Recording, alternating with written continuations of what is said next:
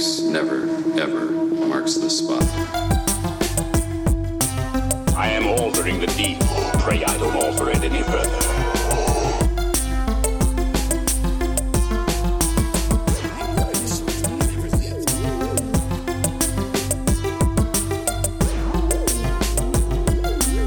What's your favorite scary movie?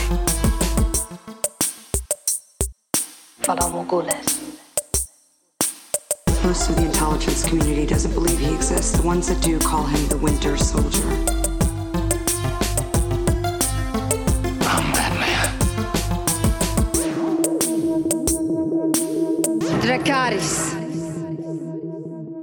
Hello, everyone, and welcome to this week's episode of the Top 5 Report, the podcast that believes that you should always start today and tackle your projects today with the confidence of a 4-year-old in a Batman t-shirt. My name is Drew. I'll be your host for the evening. Along with me, as always, is my brother Peter. Hi, don't let Adam know, but I'm here. I don't know if my paychecks have been canceled yet, but I'm going to do my best to at least stick around for this episode, at least. So you're not sticking around for this episode? I'm confused. No, I said I'm going to do my best to stick around at least for this episode. No, I finally caught up on the episodes while I was gone, and I was laughing my head off at the fact that Adam fired me on the second episode that he guested on. I thought that was hilarious. Yeah, I forgot about that for a second. I'm like, oh wait, that's what he's making a reference to. Yep. Well, hey man, how have you been? You said you got sick. You don't have to go into detail, but not COVID, I hope. No, not COVID, but like right after last week's episode, I actually got sick for like the rest of the week and that weekend, which, hey, I don't mind, being able to stay home and watch movies and stuff. But unfortunately, I didn't get a chance to watch Black Widow yet. So I guess I'm just 2 weeks behind the rest of the world right now. I'm kind of my own little time capsule, if you will. So that's all right. Did you get a chance to watch anything, or you just kind of lethargic because you were sick? Oh, no, I did get a couple things in. I did finish Loki, which I'm hoping you did as well. And I'm assuming we're going to talk about that in a little bit. I also finished Loki. Okay, awesome. So I'm sure we'll talk about that shortly. The other things I got to watch, so I finally finished Fear Street. I finished all three Fear Street movies on Netflix.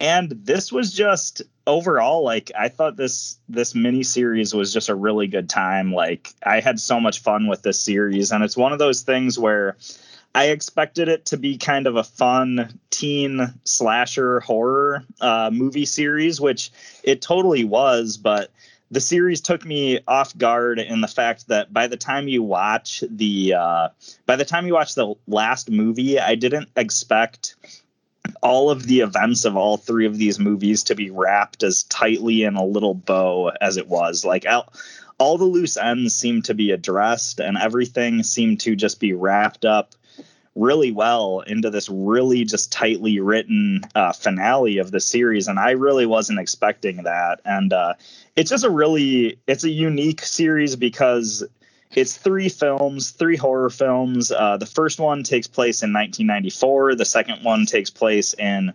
1978. And the third one takes place in 1666. And it all takes place around this sort of supernatural event that, recedes back into history. But to be honest, I just thought that structure for a miniseries was just really cool as well. Like, I haven't watched a lot of series where each installment goes further back in time. And this is one that I don't want to spoil too much. And I know it's been getting a lot of hype, so a lot of people have been talking about this, but really all I want to say is just I had a really fun time with the series, and I was just shocked at how well everything was kind of tightly wrapped up by the end. The last thing I'll say is, like, this series is, it's a horror series, so they have to leave you with a clincher.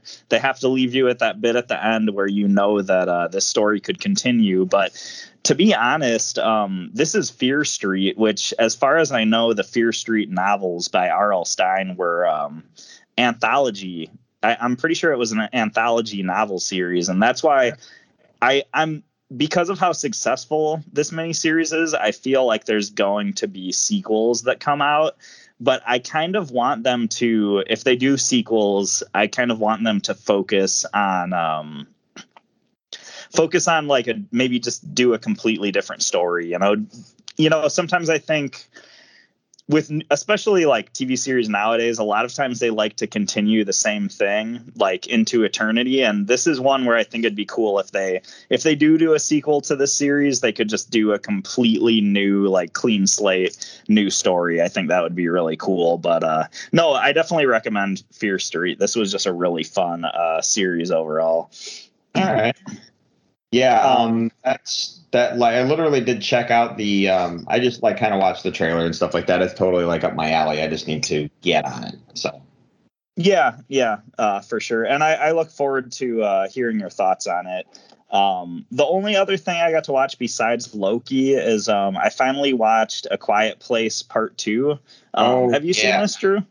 No, I saw the trailer for it and I'm like, ooh, because I was, sometimes when they do movies like that and you find out there's a sequel, you're just like, really, did we need that? And then I saw this trailer and I was like, okay, yeah, like I want to see this movie. So go ahead. Well, that's the thing is the first one was just such a tight, concise sort of thriller, horror story, whatever you want to call it. Like I thought the first one was so good, but it was so perfect on its own. So I honestly wasn't sure if I even wanted to watch A Quiet Place Part 2, but it's one of those things that we watched it the other night, and this one's just, I had a blast watching this. One thing my wife has said is that A Quiet Place, and I never really thought about this, but she said A Quiet Place is one of her favorite horror series because it's one of the few series that, it's one of the few sets of movies that actually has her on the edge of her seat and really feels suspenseful to her and stuff. And I think that's actually a really good point. Like if you've seen the first one, some of those scenes are just super intense. And I think this one definitely matched that. I don't know if I think this one is better than the first, but I do think it is as good in regards to the suspense building and all that. I do still think I like the first one just because it is that really tightly written, like really concise, but really good story. But if you liked the way the first one ends, I think you'll like the way that this one ends because it has if the first one, the way it ends has this really like bring it on monsters, we're going to kill you all sort of ending. This one has a very hopeful ending that hints at a possible resolution and happy end to these characters that we've been with for the past two movies. So A Quiet Place Part 2, I don't want to say too much. I don't want to spoil too much, but that was a really, really good, really fun movie as well. So, but that's honestly about it for me. Yeah. How about you, Drew? Okay. So I've never seen the show West Wing, and I was on an Aaron Sorkin kick. So I finally finished all 7 seasons of the West Wing. I was really pleased with how they ended it. You could tell Aaron Sorkin wrote the first 4 seasons, and that's when he stopped. So the final 3 were not written by him, but you could tell his involvement, and you could tell at that point the characters have, the actors really know their characters. So like even if he's not writing it, you can still tell there's the influence and all that stuff. But I was really kind of happy with the way they closed that show out. I got caught up on Loki for sure. We'll talk about that in a second. I'm catching up on The Bad Batch because I was a few episodes behind there. So am I fully caught up? Yeah, I'm fully caught up on The Bad Batch for the next few episodes that are going to be landing, which that show is fantastic. Did I watch any movies? Oh, we talked about it last week. I watched Terminator Dark Fate like I said I was going to. Oh, nice. How was it? Here's the thing. There is parts of the movie that are very Terminator, okay? So if when you're going into an Indiana Jones movie, there's certain things that make the movie Indiana Jones. When you go into a Die Hard movie, there's certain things that make it a Die Hard movie. If you go into an Aliens film, there's certain things that make it Aliens. Do you know what I mean? So walking into this movie, there are certain things that make it Terminator. And those elements are very clearly stated that you're watching a Terminator movie. So there's parts of it where it's like, okay, here we are, the Terminator car chase. You know what I mean? Or the Terminator time travel. I just got back and I'm naked and I got to find clothes sequence. So there's, there's certain aspects of a Terminator film that are Terminator. However, this was just, it was just a fun movie, like from beginning to end. I didn't really have any problems with it. I didn't really have any like amazing, like I didn't come out of it going, oh my God, that's the best Terminator movie ever, because it doesn't hold a candle, in my opinion, to Terminator 2, because that's literally the best. But it's a really good movie. The thing that blew my mind was the alteration, like the discussion of the future stuff, because every time they prevented Doomsday or Judgment Day or whatever, every time they prevented Judgment Day, the future changed just enough. So like Linda Hamilton is back as Sarah Connor. And when she meets the Terminator and the Terminator's like, well, how do you know all this? The good Terminator, if you will, is like, how do you know all this? Where are you getting this information? And she starts talking about Skynet, and this Terminator's like, I don't know what Skynet is. And she's like, well, we stopped Skynet. You know what I mean? Mm-hmm. Skynet was the original thing that would have caused Judgment Day and the machines taking over, and now it's something else, or it's evolved. We've altered the future. So of course you don't know what Skynet is. You know what I mean?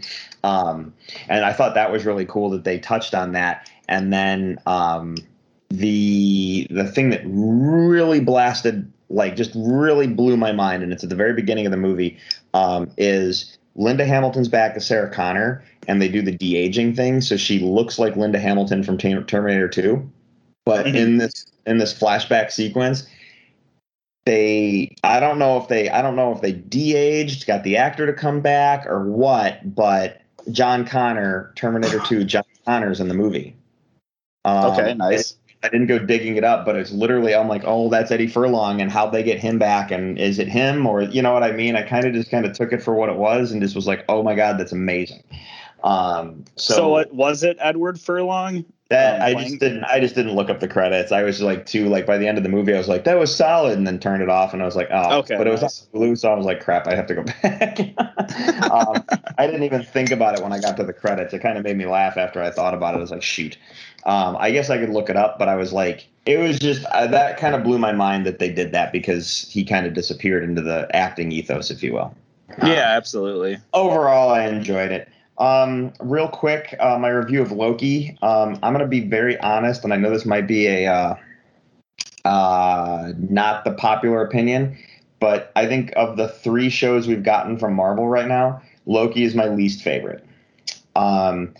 And here are my problems. And this is not bad problems. It's just here are my problems. 1, several sections of the show, like especially a lot of the stuff at the Time Variance Authority, are incredibly dimly lit. Yeah.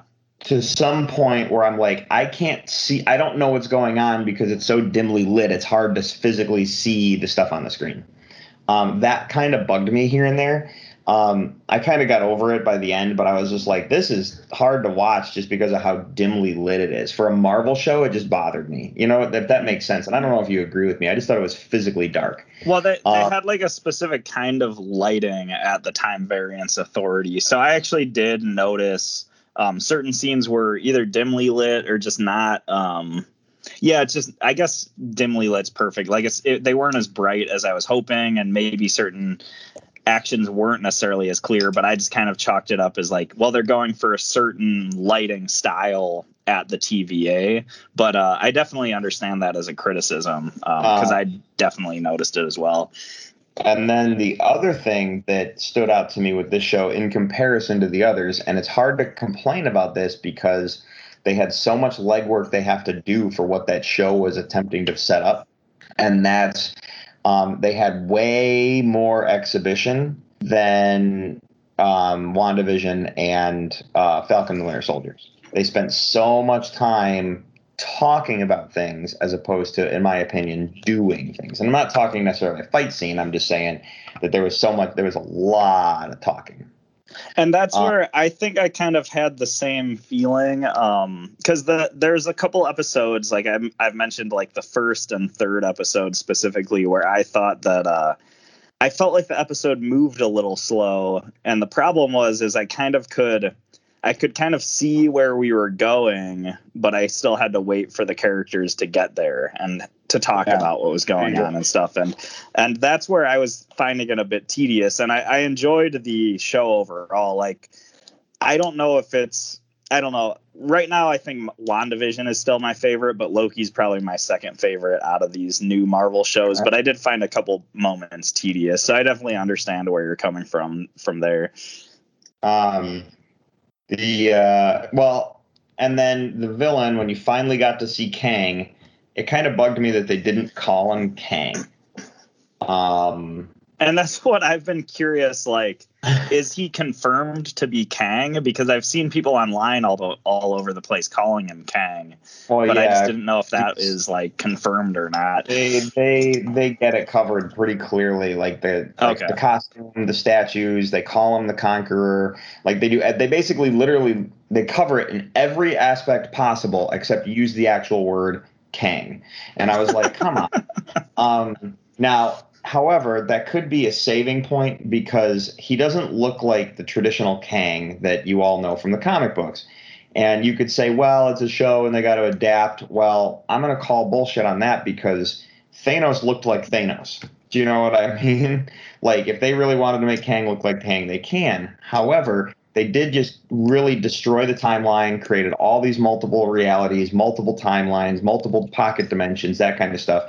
And it sets up Ant-Man, Quantumania, the next Ant-Man film, which they've already said Kang will be the main villain in Ant-Man. So the actual use of the word might be being saved for the Ant-Man film, which I wouldn't put it past Marvel to do, to extrapolate show versus film.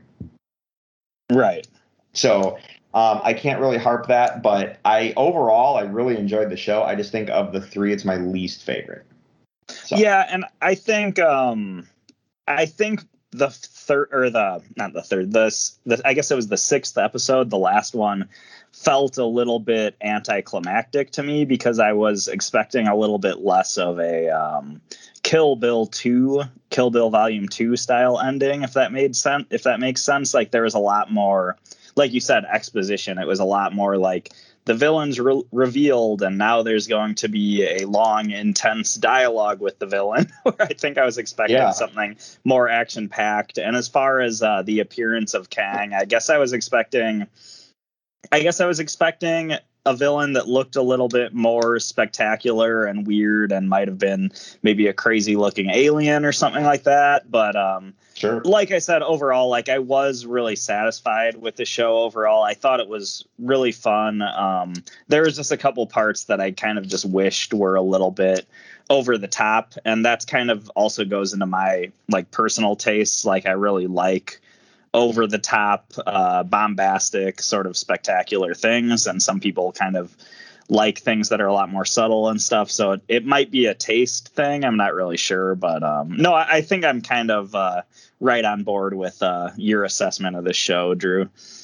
Right, and that's, I mean, like I said, overall, I really enjoyed the show, and I'm excited to see where it goes. So, and I think the next time we're going to get into this, where this set things up, will be in the Ant-Man film, which ultimately these shows are going to build to the next thing, and then the next thing's going to build to the next thing, and so on. And Marvel taught us about continuity, so whether you like it or not, you got to watch everything. So, yeah. This is a great segue into news, actually, if you have anything else you want to add to the watching reading category.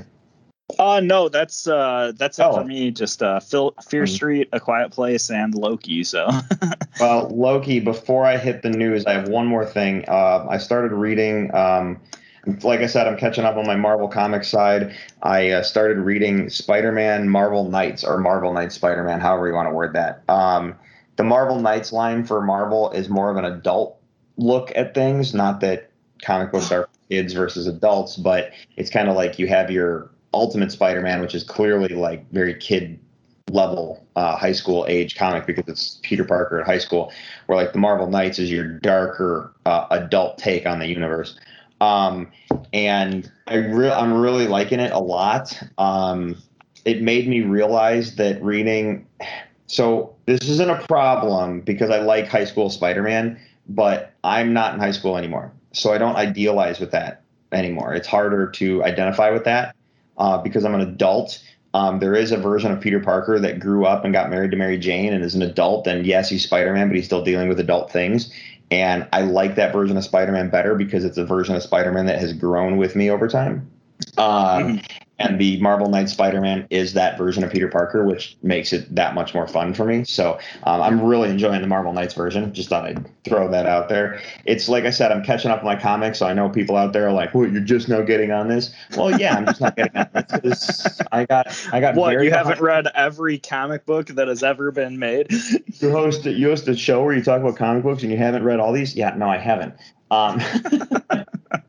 No, and I'm just trying to catch up because I've read more DC than I have Marvel, so it's just kind of like give a little bit of a DC break to do some catch up. And but yeah, I don't know. To me, whenever I'm listening to a podcast and somebody mentions like a really old comic series or something, I'm like, oh sweet, I actually read that. I'm gonna know what they're talking about at this moment. So I've never had the like, really, you're just getting to that. It's more like, oh cool, I've actually read this one. So yeah, and that's fair. Comic books move fast enough that they're hard to keep up with if you're not paying attention. But and like you can get behind really, really easily. So I never read, because I always read, like, I liked Ultimate Spider-Man a lot, and I read Amazing Spider-Man for a very, very long time. And then every now and then you get a crossover where you got to read like Web of Spider-Man or something like that. But the Marvel Knights, I never really tackled that era of Marvel because I knew it was more adult and I just never touched it. So whether it's Marvel Knights, Wolverine, I did read a little Marvel Knights Wolverine back in the day, which I really liked, but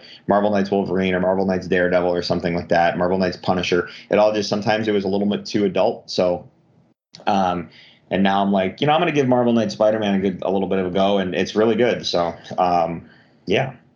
that's awesome. Yeah, anyway, so back to the news. Because we were talking about Loki, officially Loki gets a season 2. If you I did hear this, yeah. Well, if you watched the bonus scene for the end of Loki, the end of the final episode, they basically said Loki will return in season 2. So, yeah. But in terms of Loki, Tom Hiddleston has specifically said that he'll play Loki forever. He said, if I were asked to play Loki for the rest of my life, I would. Absolutely. I'm so lucky that I've gotten to play Loki for this long. I just thought that was a cool quote to say just because we were talking about Loki, and you don't hear that often from the Marvel actors. And I don't say that just necessarily from Marvel because I think they all would do that. But Marvel recently made a statement where they're no longer going to do massive contracts for actors.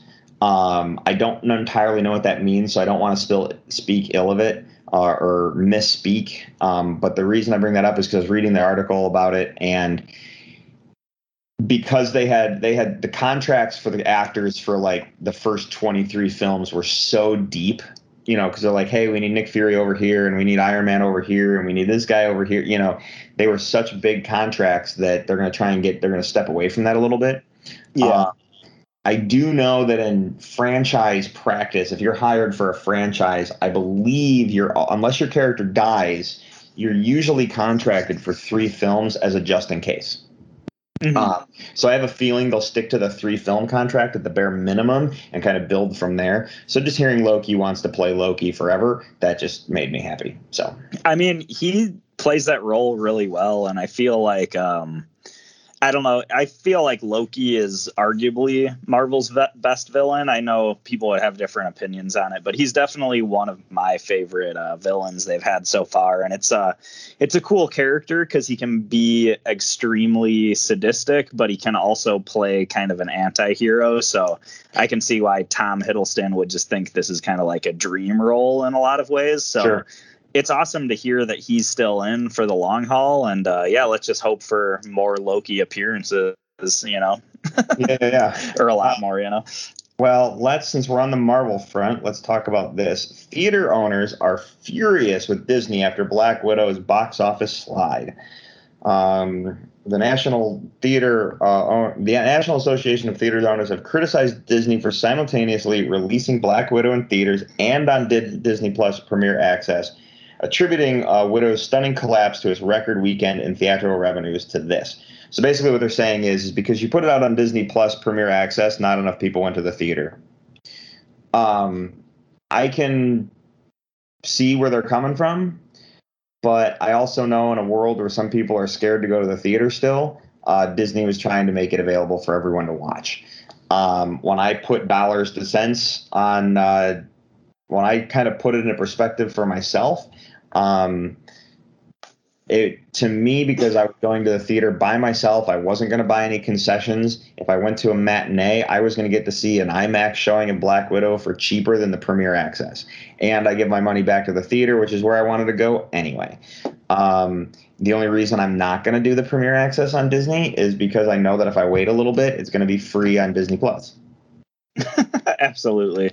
You know, so the movies on so for example, like Jungle Cruise, I'm sorry, that movie looks awesome.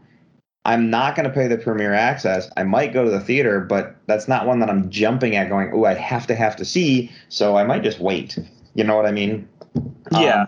A movie like Black Widow, I had to go back to the theater. There's a specific design to seeing a movie like that, and I had to go. And then, so I get where theater owners are coming from because they want that revenue. They're trying to employ people, but at the same time, man, you guys are getting a cut of that, Black Widow money because Black Widow is going to make some money, but Disney's going to control their own properties. So you can be mad at them all you want, So, yeah, that's kind of where I sit with it because it's like, it's not solely Disney's fault. Like, as much as it sucks to say, like, the world has gone through a radical change in the past year and a half or whatever with COVID and all that. And I feel like, not everybody wants to go to the theaters, and that's just kind of the way things are. And Disney has adapted to that. And I think, I don't know, it's hard to break down, but I feel like a lot of theaters would typically rely on the big Disney releases and like really big releases to bring people out to the theater. And with Black Widow, maybe we saw that didn't bring people back out as much as they were hoping. And it's kind of hard to place that blame on Disney though, and it's kind of, I don't know. I feel like we could do a whole show breaking it down because maybe this is where the theaters have to step up a little bit and make, going to a movie theater is a very unique experience that can't be replicated at home. And maybe it's up to the theaters to make that experience feel like even more of an event, like maybe theaters need to start hiring like cosplayers to show up to all their premieres or, do something to get people really feel like I've got to see this movie in the theaters as opposed to the Disney Plus premiere access. I don't know. I feel like I've opened a can of worms there and it's also like super vague. So I don't know if you have anything to add to that, Drew. I'm just kind of thinking, you can't really place the blame solely on Disney and you can't really place the blame solely on the theaters, but I do think it's up to the theaters to find a way to bring the audience back in a way. You can't just rely on the big movie studios to do it for you, I guess is all that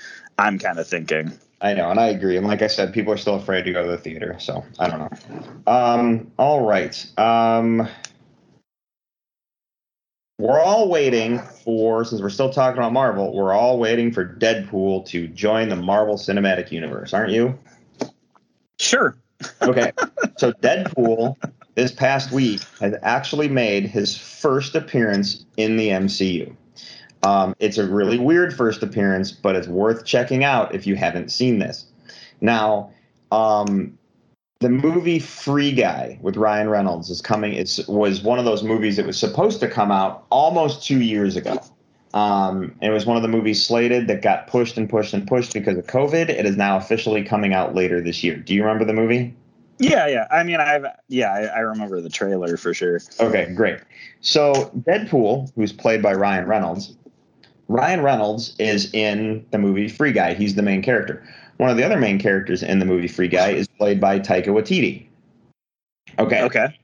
Deadpool, who's played by Ryan Reynolds, decided to watch the trailer of Free Guy and commentate on it as a trailer that they posted on YouTube. So it's Deadpool watches the Free Guy trailer breakdown. This is hilarious. The thing that makes it even more hilarious is because Deadpool is joined by Korg from Thor. And the two of them watch the Free Guy trailer together and commentate on it. And what makes it funny is Korg is voiced by Taika Waititi, and Deadpool is played by Ryan Reynolds. And Ryan Reynolds and Taika Waititi are both in Free Guy, so they together watch the trailer for Free Guy.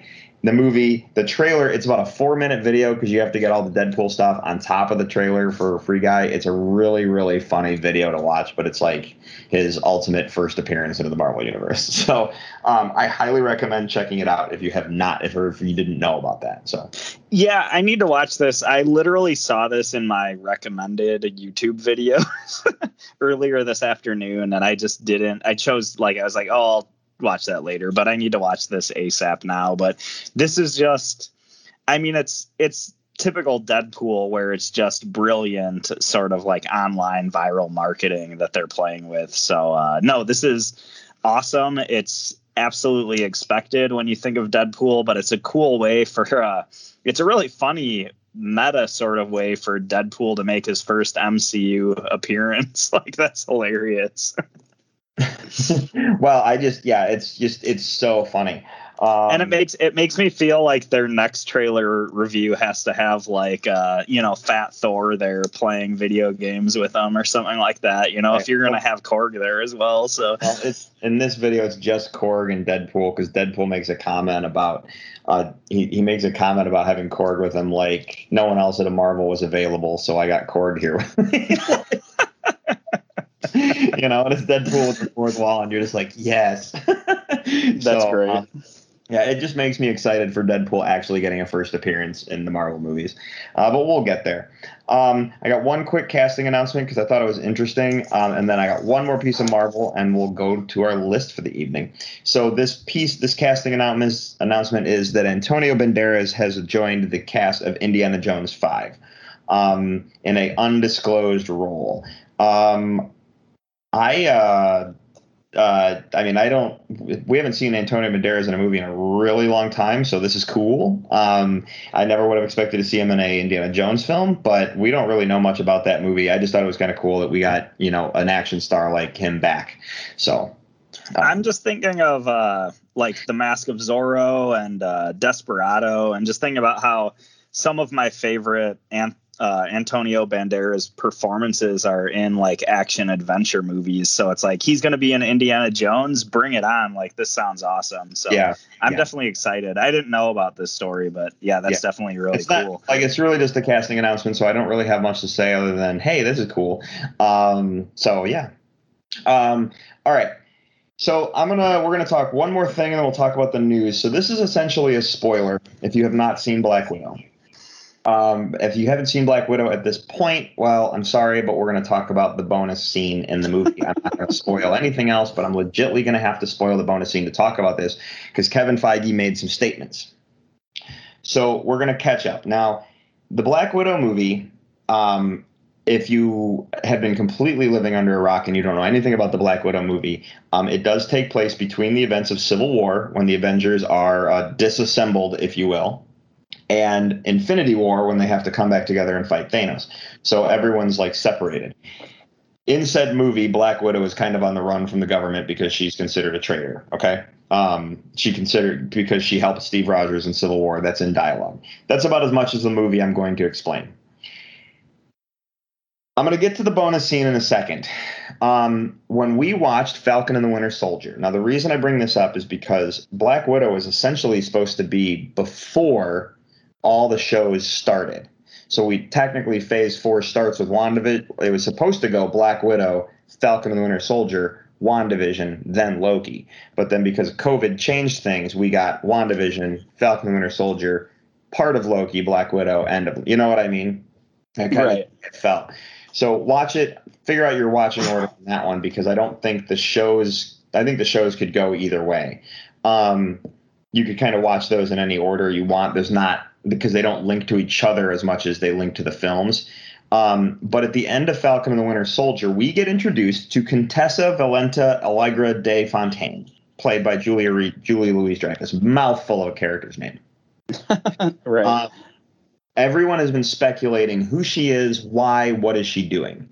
Well, she recruited U.S. agent to be part of like something that she's doing, and you're like, oh, she's going to be pulling U.S. agent strings. This will be kind of interesting, because if you know her history of the comic books, she is Madam Hydra, or also known as the Viper, and she's a villain. Okay, so she's recruited U.S. agent who became a villain in that series. Well, she's recruited U.S. agent. All right. Well, so we're going to jump to the end of Black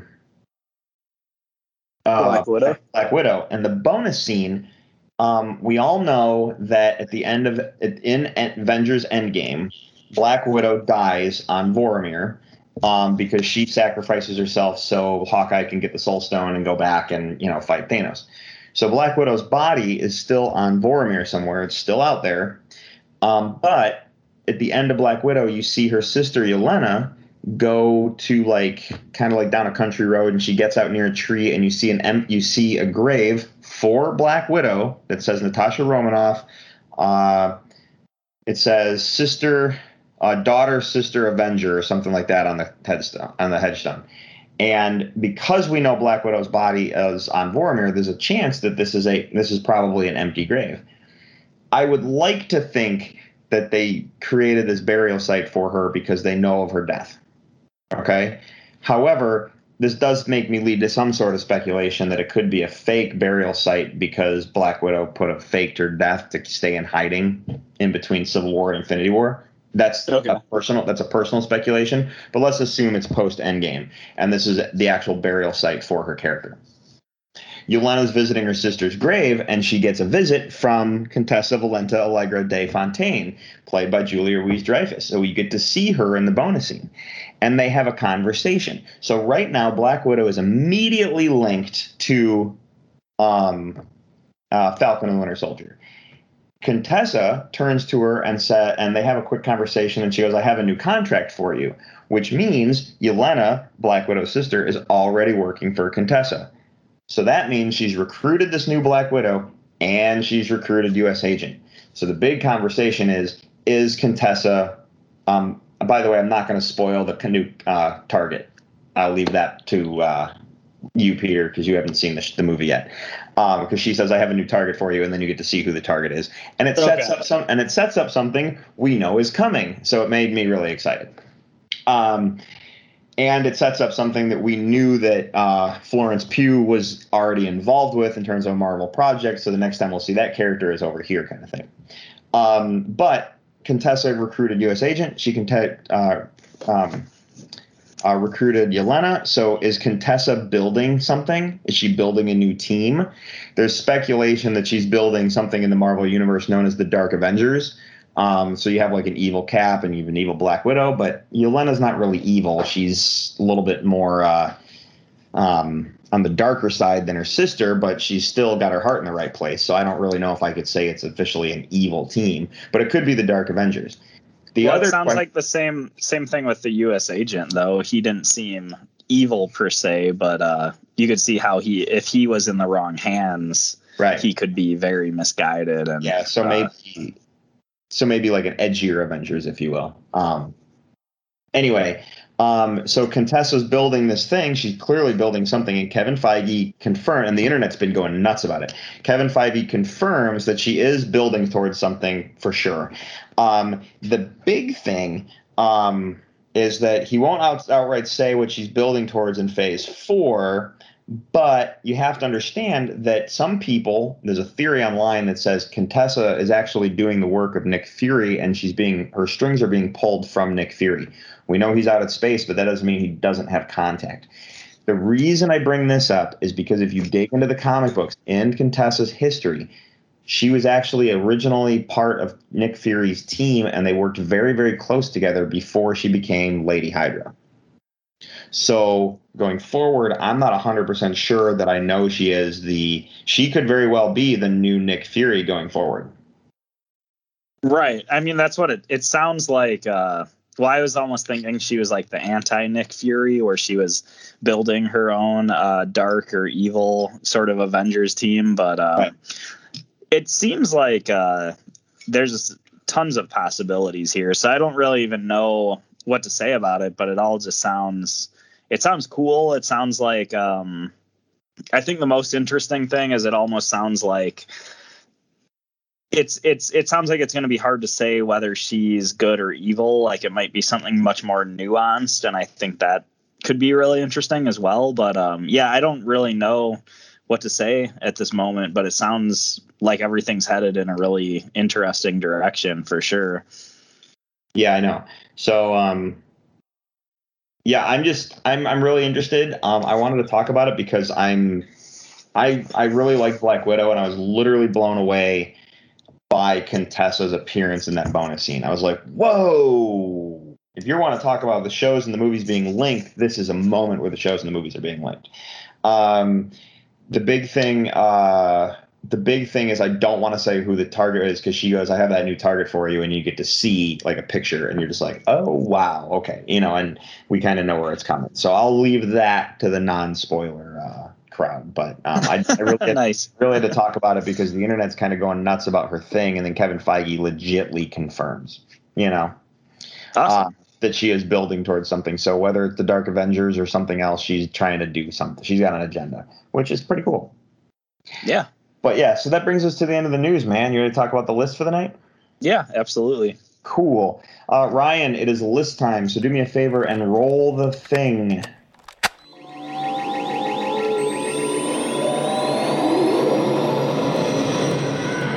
And now for the top 5. So, Peter, here we go. Tonight's list, this came up because we were doing, a while back, we did military movies. And I said no space, had to be Earth-based. This time I thought to myself, let's do military movies in space, with the rule of you either have to choose Star Wars as a whole or one specific Star Wars movie. Quick spoiler on my list, I did choose one specific Star Wars movie as opposed to Star Wars as a whole. Okay, nice. I did go with that just because, look, anyone who listens to the show know that I love Star Wars, but I was trying to keep this list a little more like niche focused, if you will. So I specifically chose one Star Wars movie to go with, and in my opinion, it's the most militaristic Star Wars movie there is. But we'll get to that. Anyway, I found this movie incredibly difficult to do. I did as well, actually. Because when you Google military space movies, the majority of it is Star Wars. So I was like, whoa, we got to do some actual digging here. So I do have, and there's one movie that I was like, man, I guess I'm going to put that on my list. So I've got one as something better, but I was like, no, this movie's actually fairly decent for what it is. So I have one like that as well. And it's more of I don't know if it counts because I feel like it is a military space movie, but because of the way they phrase things, it might not be considered one. And we'll talk about that further as the list goes on. But I found this one really hard too, but I was holding myself to pretty strict standards where I was really trying to find movies that took place in space, and I was really trying to find movies that had a military feel to them as opposed to just there being like a military presence in the movie. Right. And depending on which movies you pick, we might talk about that more, but there's certain movies that I wanted to make my list because I'm like, well, technically like this character's from the military and stuff, but I just couldn't do it because the movie just didn't feel like a military movie, if that makes sense. So. One of the movies that came up in my Google search was District 9. Now, I love District 9, but essentially it doesn't take place in space. Absolutely. And, so I was kind of like, well, it has got aliens in it, but it doesn't take place in space. So same thing with Independence Day, like has one scene in space, but it's an Earth-based invasion. Exactly, movie, so and that's another example. That's why I didn't count Independence Day. So yeah. However, I do agree that if you can argue it, I don't mind if it makes the list. So, yeah, let's put it that way. So I assume you have honorable mentions. I have 2. So. I actually have none this time. Oh, really? Yeah. Like I said, I did have a hard time with my list. So. Wow. All right. Give me 1 second. Okay, cool. I was making a note on our spreadsheet. All right. So I guess I'll go with my first 2 honorable mentions. My first honorable mention isn't a movie at all, but there was no way I couldn't include it because it is very military based. It is very much in outer space. And it is very much as what the military would be if it didn't have training. And it is absolutely hilarious, and it's a web series. That's why it makes honorable mention, and that is Red versus Blue. I really thought about Red versus Blue, but since it wasn't a movie per se, I just didn't include it. Well, here's what's interesting about Red versus Blue. Now, if you don't know what Red versus Blue is, there's a game called Halo. It's probably one of the biggest game franchises there are. And yes, I know you don't hear a lot about it today because we have like Call of Duty and Fortnite and stuff. But in terms of shooters, it's one of the biggest franchises there is. And there's a new Halo game coming this year. Years ago, a group of people from a company named Rooster Teeth that used game footage to create a cartoon that they released online called Red versus Blue. And it's basically a red army versus a blue army, and hilarity ensues because the writing is incredible. The jokes are incredible. Like they really did their homework putting this together, and it's hilarious. Here's the thing. The entirety of it, yes, it's all on YouTube, but like season 1, they were all like micro cartoons. So like each cartoon is only like 2-3 minutes long. When you put all those together, season 1 is like 2 hours. But if you go onto YouTube and play season 1, it's like a 2-hour movie. That's true. And season 2 is a 2-hour movie. And then season 3 is a 2-hour movie. And I think it was meant to be done that way. It was all on Netflix at one point, but for whatever reason, they pulled it off. But they're up to like season 18 now. And I didn't realize I was like, holy cow. Like I fell off the bandwagon somewhere around like season 12, but I didn't realize they had kept going. At any rate, Red versus Blue by itself, I was like, this is too funny to not bring up. So, yeah. Yeah, I mean, I think it's a great pick. It definitely fits the bill. It's just, since it's not like technically a movie, that's just the only reason it didn't make my list. Yep, but and that's why definitely a great, hilarious pick. It's getting an honorable mention for that reason you just mentioned. So the other movie that gets an honorable mention, it's a movie that I actually enjoy, and it's one that I almost forgot was a military-based movie because it's technically space police, if you will, but it is an army. Is the movie Green Lantern with Ryan Reynolds. In a weird way, you can argue that it's not military. That's why it's getting an honorable mention. But ultimately, it is basically space special forces, if you will. And you know what? You can say what you want about the movie, but if you read Green Lantern comic books and then you watch that movie, they did a pretty decent job of trying to tackle one of the hardest, in my opinion, DC projects to adapt to the film, to the big screen. And I really appreciate some of the legwork they did in like the first 3/4 of the movie. They did a lot of heavy lifting in trying to make that work for the big screen. It's just very clear studio head stepped in the back quarter and made some decisions, and that's why the movie ended the way it did. So absolutely.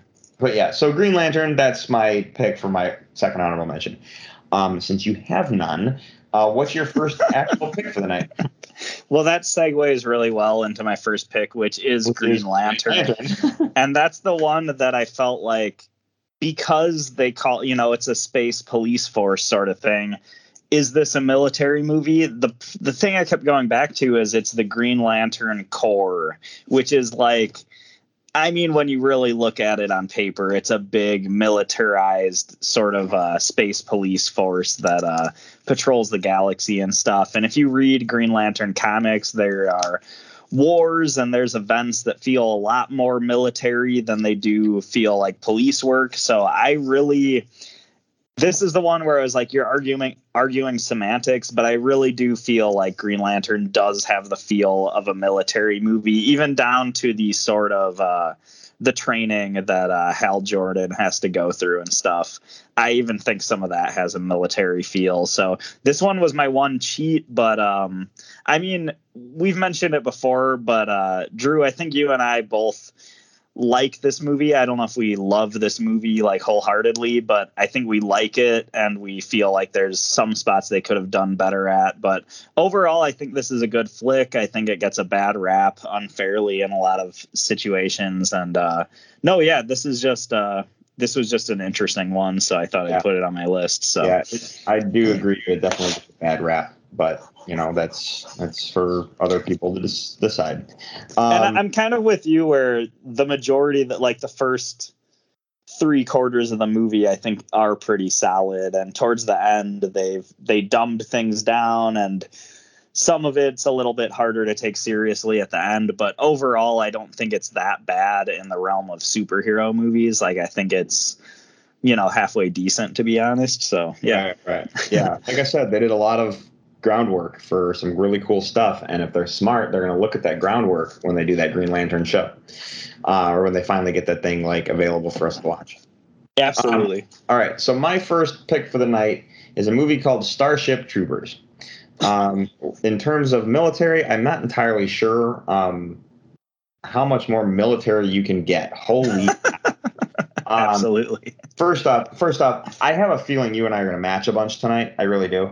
Yeah. I think there's a couple that we won't, but I think you and I are going to match on a few of these. The big thing with Starship Troopers, and I'm going to say this, is that a little while ago I brought up a movie called Triumph of the Will. And that is a movie that Adolf Hitler had made to glorify the existence of the Third Reich. It's a movie that I personally believe should be completely stricken from the history books and like it never existed, that kind of thing. Or a movie that should never be remade. If you look at the structure of the Triumph of the Will and you look at Starship Troopers is almost a complete remake of Triumph of the Will. Which is really weird when you actually look at it and you're like, huh, that's interesting. But ultimately, Starship Troopers is about aliens who were attacking planet Earth, and we decided to take the fight to them and sent all the U.S. troops, or like Earth soldiers, to Klendaku. Is that the name of the planet? Yeah, Klendaku, to fight the bugs. And I don't remember the name of the bugs, but I do remember the planet's name, which is kind of funny. Nice. But Starship Troopers literally, like, they go into the propaganda of joining the military. They go through the training. They go through the relationships you make in, like, the relationships, not only your bunkmates, but the love relationships you make in the Corps. Whether you're infantry versus pilot versus, like, whatever you are, like, you know what I mean? Like, they really, like, it's really segregated and broken down. And, like, eventually you get to the war. They crammed a lot into that movie in terms of like length of time, but and it's ultimately soldiers fighting aliens. You know what I mean? So yeah. Well, I feel like this movie is, when you look at military, space, science fiction movies, like this movie fits the bill so well for really all the reasons you were just saying. This movie almost made my list, and my only issue is, like, this is a movie that came out when I was in junior high, and I remember seeing it when it came out, and I have fond memories, but I honestly don't know if I've seen it the full way through since. And it's just one of those movies that I just felt like I personally don't know if I know well enough to include on my list, if that makes sense. But okay. Yeah, I mean, from what I remember, like, this movie's great. And a lot of these sort of propaganda aspects and stuff that you were mentioning, I actually think sounds really interesting, and it makes me want to revisit this film with, the eyes of an adult as opposed to a junior high kid when I first saw this movie. But yeah. I definitely think it's a great pick for sure. Then as an adult, make sure you pay attention to the propaganda aspect of it, because it's really going to blow you away, I think. Because they talk about, like, the way they advertise the people of this future world to join the military and stuff. It's really kind of interesting, and it's no different than how we do it today. If you look at their commercials on the movie versus our commercials that we have now, like, it's interesting, but it's a little more in the movie. So, like, the whole film is designed in this propaganda aspect, if you will. So interesting. Yeah, I'll definitely keep that in mind. I was trying to see if I could, because of this list, I was trying to find it streaming somewhere, but I couldn't find it anywhere for free, so I haven't watched it yet. But I'm definitely going to try to watch it soon. So. All right. Well, now you have me literally wondering. So now I'm gonna, like, look it up. Try to hunt it down. Yeah. What's your next honorable mention? Okay.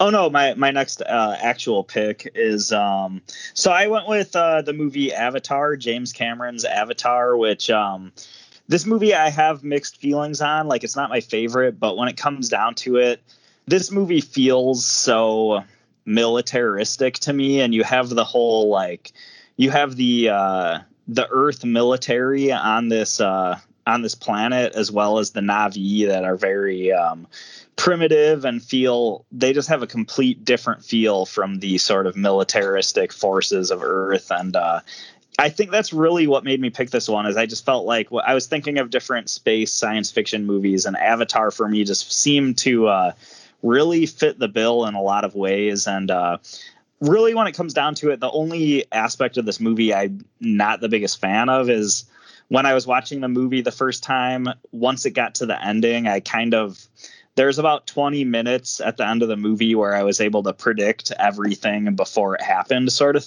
thing. But other than that, I do enjoy this movie quite a bit. I really admire the world building, especially in a lot of the sort of creature and landscape design and all that. So, I went with Avatar. I don't know if Drew, I don't know if we matched or if you have any thoughts on this one. But I didn't match, and I feel like looking at my list, it makes me wonder if I should change something to make Avatar slide. And I was like, no, maybe.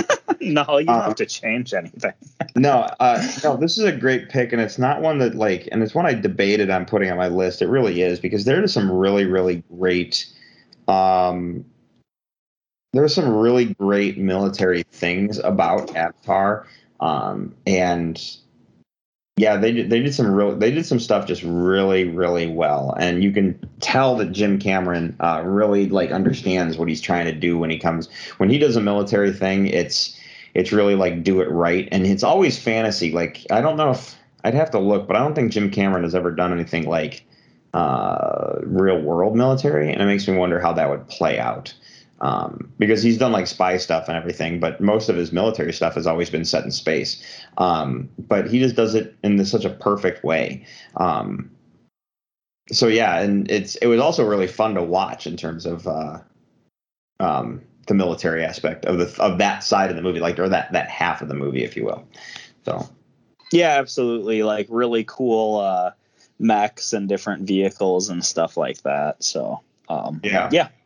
All right, so my next pick of the night is Star Trek VI, The Undiscovered Country. Do you remember this one? Okay, so here's the thing: is I feel like I think I've seen almost every Star Trek movie, but I honestly a lot of times can't remember which one's which.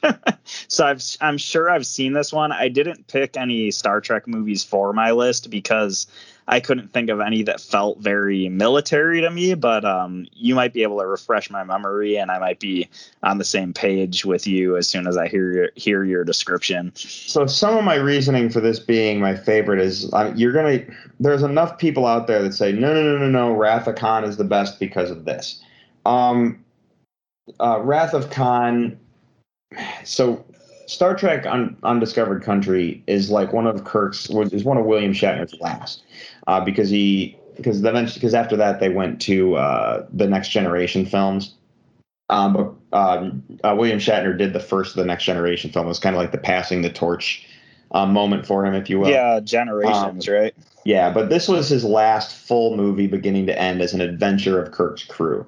And this one it started with you got to remember, Star Trek, the Federation itself is military. They weren't meant to be military. They were meant to be explorers. And if you read into the lore of Star Trek, they were designed to be explorers who were going to explore the heavens and space and all that stuff. And unfortunately, they had to become military. They were forced into it because there were alien races out there with weaponry, and it was threatening. And they were like, well, we're going to have to protect ourselves. And they created a military force. So Star Trek VI starts with an assassination of the Klingon High Council ambassador, and Kirk is framed for the murder or the assassination, and then it goes into partial mystery of who actually is behind this assassination, and you have one ship and its crew versus another ship and its crew, and it comes down to actual military tactics and maneuvers and, outthinking your opponent, in the sense that you have two military generals trying to battle each other. Now, I understand that people will say, well, Wrath of Khan's better because in that one it's the ship versus ship, crew versus crew, captain versus captain with Kirk and Khan. But I think when you add in the assassination times and stuff, I think the B storyline, I guess you could say, the two storylines together in Star Trek VI are better than the two storylines in Star Trek II. But that's me. And maybe that's an unpopular opinion, but that's just how I look at it. I don't know. I just like that one better. So. Okay, nice. Is this your favorite Star Trek film? It's one of. I don't know if I have a favorite Star Trek film. I was thinking about that when I was thinking about military, because First Contact almost made the list, and then I was like, no. And I just kind of started. I had to go back a little farther. I'm like, don't forget about the Kirk era. You know what I mean? So. Yeah, absolutely. So that's like, no, this sounds like a great pick. I'm actually not sure if I've seen this one or not, because it's not. The description isn't ringing a bell, but a lot of the Star Trek movies I just saw when I was super young. But yeah, the thing was I felt like when I was compiling my own list, I felt like Star Trek I felt like, okay, the Federation, that might be, all the Star Trek stuff might be actually technically military, but I was just trying to think of a moment that felt really military for me, and I kind of just didn't pick any Star Trek movies. So that is what it is. But no, yeah, it sounds like a cool pick, and I'll definitely keep this one in mind since it's interesting to hear like your comments on how this one compares to Wrath of Khan and everything like that. Yeah, and I understand. I appreciate Wrath of Khan for what it is, and I understand why everyone says it's amazing. I think between the two, in terms of what they were trying to do, because Wrath of Khan is partially like it's the two captains versus each other with the ships, but it's also like protection of like the Genesis project. But then when you get to Star Trek VI, it's the assassination, which is already military based for military reasons, and then you throw in the two captains versus each other. And I just thought I just liked it better. So that's me. Nice. All right. So what's your next pick for the night? So my next pick, I went with The Last Starfighter.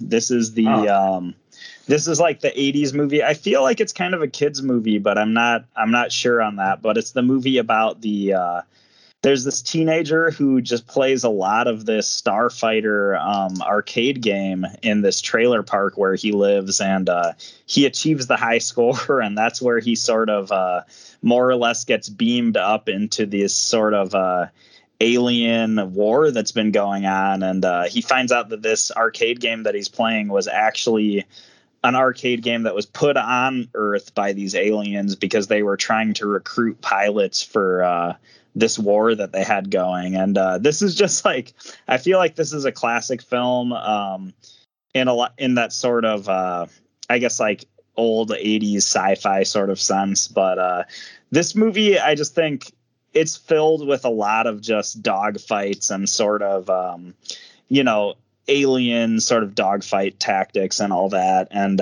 this movie is also like, one of the reasons I love it is it's not a Star Wars film, but I saw it many, many years ago when it was like during the prequel era of the Star Wars movies. And I was just looking for other cool science fiction movies. And I felt like this movie, there was a bit of the Star Wars spirit in it that I always really appreciated, as far as like you're seeing these crazy dogfights with these, all these different alien ships, and there's only one human pilot. A lot of the pilots are actually different alien species, and I just had like a bit of Star Wars-y-ness that I just always really appreciated as a kid. So yeah, I don't have too much to say about this one, but this one's just really fun, and I like some of the creature design and practical effects and stuff like that. And it's just a really fun concept that is possibly ripped off from Ender's Game, but I still love the concept nonetheless. So,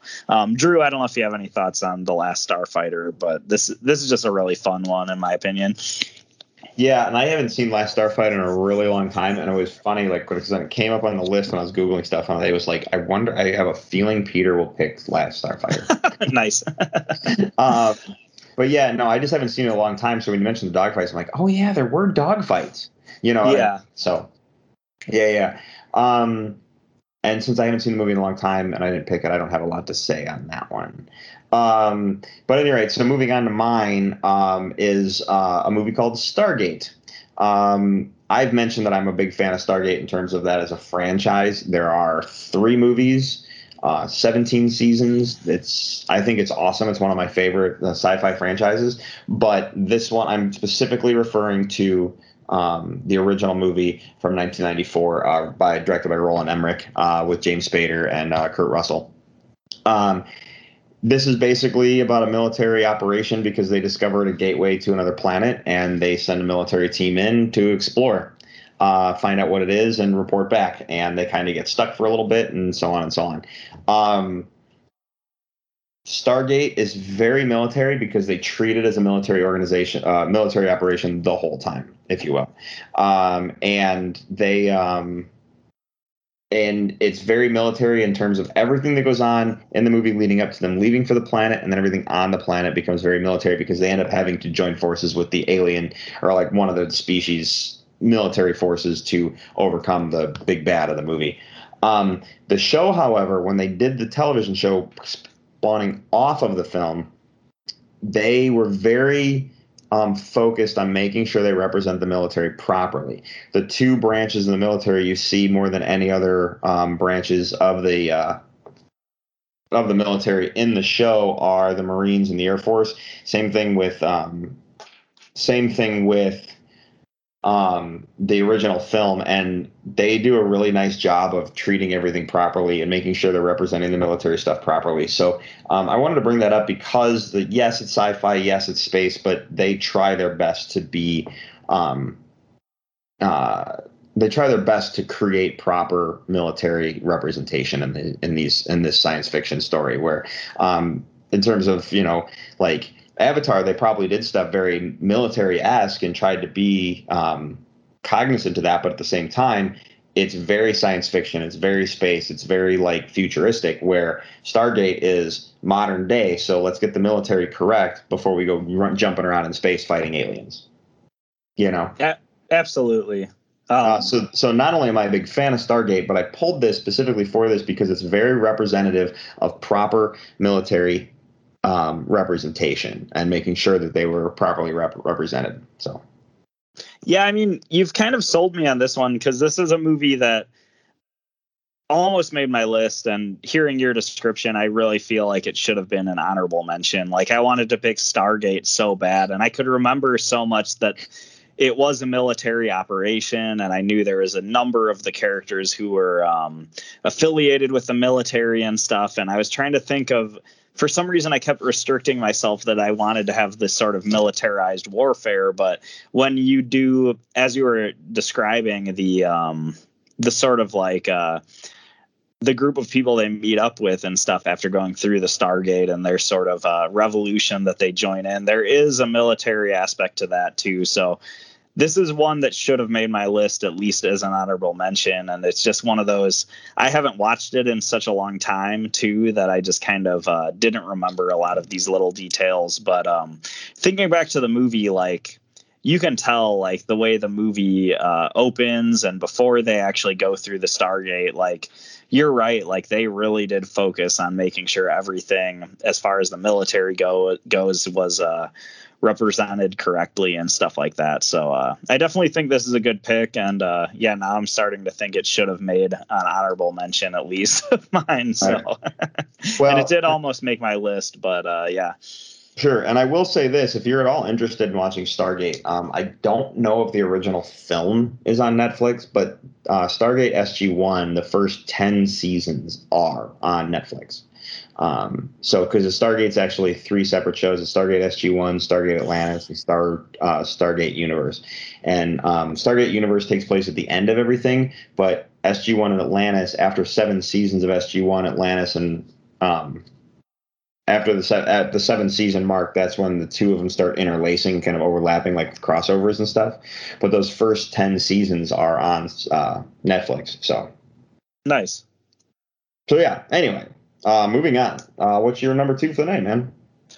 Okay, so my number 2, and it's hard to know which one to go with, but I guess I'm going to save my Star Wars pick for last, and I'm going to go with Aliens. So another James Cameron movie, but I mean, when it comes to Space Marines, this is one of the best examples of Marines in space.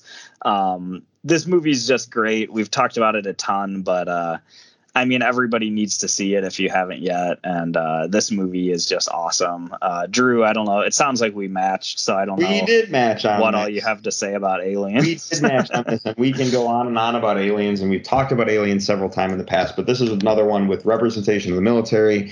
You can tell if you watch Avatar, James Cameron was very clearly influenced by his alien starship and weapon designs for Avatar from the Alien franchise, because James Cameron was a part of a lot of that. He did a lot of his own weapon designs and starship stuff, and there's actually like a couple spaceships in Avatar that I'm like, wow, you lifted that straight from your own headcanon, if you will.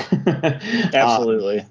But yeah, so Cameron has he did Aliens, and it's fantastic how like the military representation in that. But again, it's science fiction, it's military.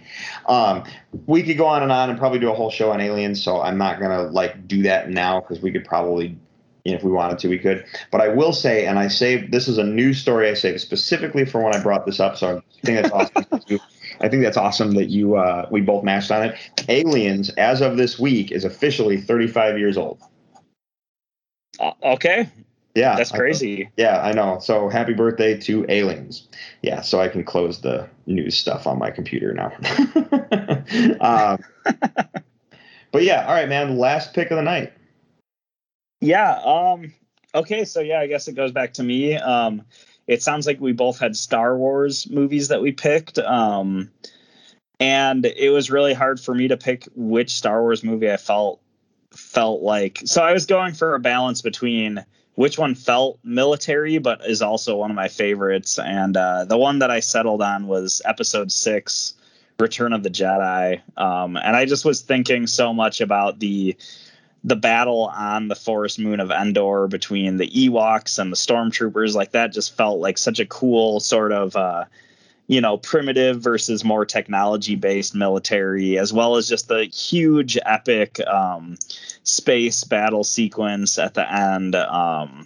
Just Return of the Jedi, just for me, especially because of those two battles, but also the sort of tactics of destroying the Death Star 2 and everything. It just like, that one for me just made it to the top of my list. But Drew, I'm really curious which Star Wars movie you ended up going with. And I feel like, so first off, I totally agree with exactly what you're saying, because Episode 6 was one that really caught my attention, because you have the battle sequences the way you are. And when you look at any of the battle sequences of Star Wars, whether you're looking at the Battle of Hoth, the Battle of Endor, both ground and space, you look at the Battle of Yavin, you look at the Battle of Crate, the Battle of Crate. When you break down all this stuff, I was really going, what Star Wars movie has the most military presence from beginning to end more than any other Star Wars movie?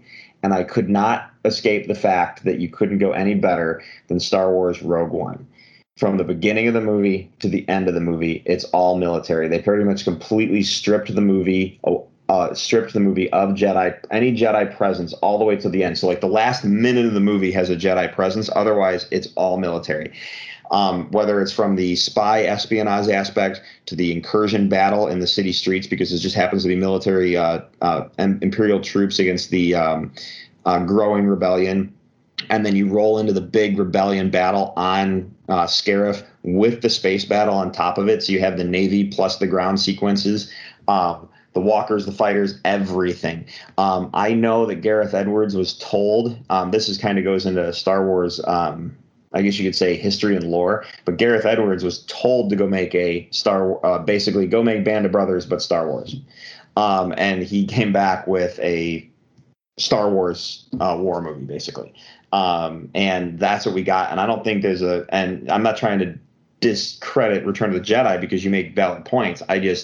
Holy cow, I don't know if there's a better military representation in terms of Star Wars than Rogue One. And I hope I didn't derail your thoughts on your pick. No, absolutely not. I think Rogue One is a great pick, and you discussing it now is actually reminding me a lot of the military aspects of that movie. And when I was putting my list together, I did think of Rogue One a number of times, but I kept coming back to like, I was like, man, at its heart, I feel like it's still like a heist film, and it's kind of a different balance. But no, you're right. There's so many military aspects, and the whole thing was a military operation from the get-go, and the ending has a huge battle and stuff. So I think it's definitely, I feel like you've sold me on it a little bit too. It's just, I just kept going back to the heist aspect of Rogue One. So it's, yeah, Well, it could be an oversight on my part. It could just be the way I was kind of leaning when I came up with a list, sort of thing. Sure. It's like stealing the Death Star plans was stealing the Death Star plans. That's the MacGuffin. You know, that's the mission. And then they get to, so the beginning of the movie is like the spy mission to locate where the Death Star plans are, what's going on, what's this weapon they've created.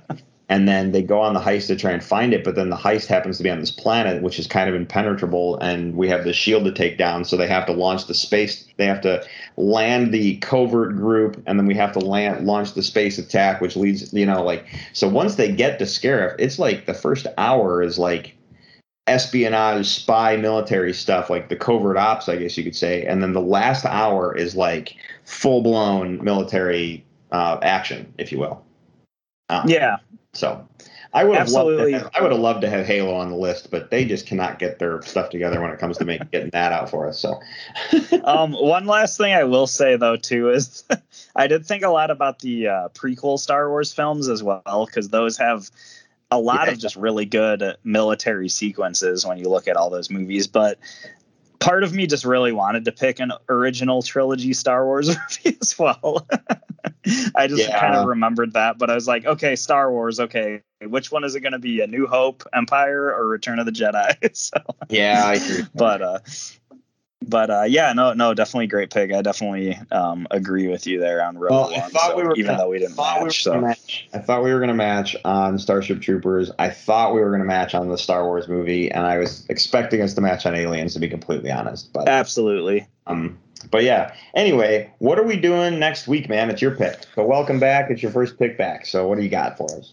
Yeah, next week we're going to go a little bit into the more comic booky side of things, and I think it'd be fun to talk about our favorite superhero sidekicks next week. I realize we've never done a list specifically about sidekicks, but I think it would be fun. And I want to just say superhero sidekicks because maybe, who knows? I mean, it'll probably be all comic stuff, but maybe somebody has a pick from a movie or a video game. You never know. Well, you were just afraid I was going to say Pascal from Tangled. So maybe. But no, I think this one would be fun. And Drew, I mean, if you really wanted to, you could have a list that is nothing but Robins, but I'm hoping that you pick some different characters. But no, I think this would just be a fun list to talk about. There's some good stuff out there, man, because in terms of comic books, because I've been catching up on Marvel, I read a ton of DC, but I've been catching up on my Marvel to kind of even that out a bit.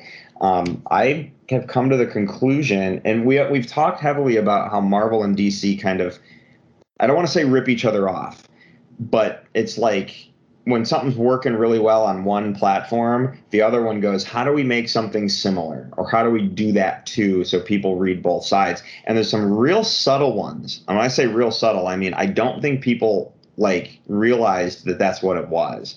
And I really think that the Winter Soldier, and I don't know who came first, but the Winter Soldier, Bucky's return as the Winter Soldier, is the same as Jason Todd's Red Hood.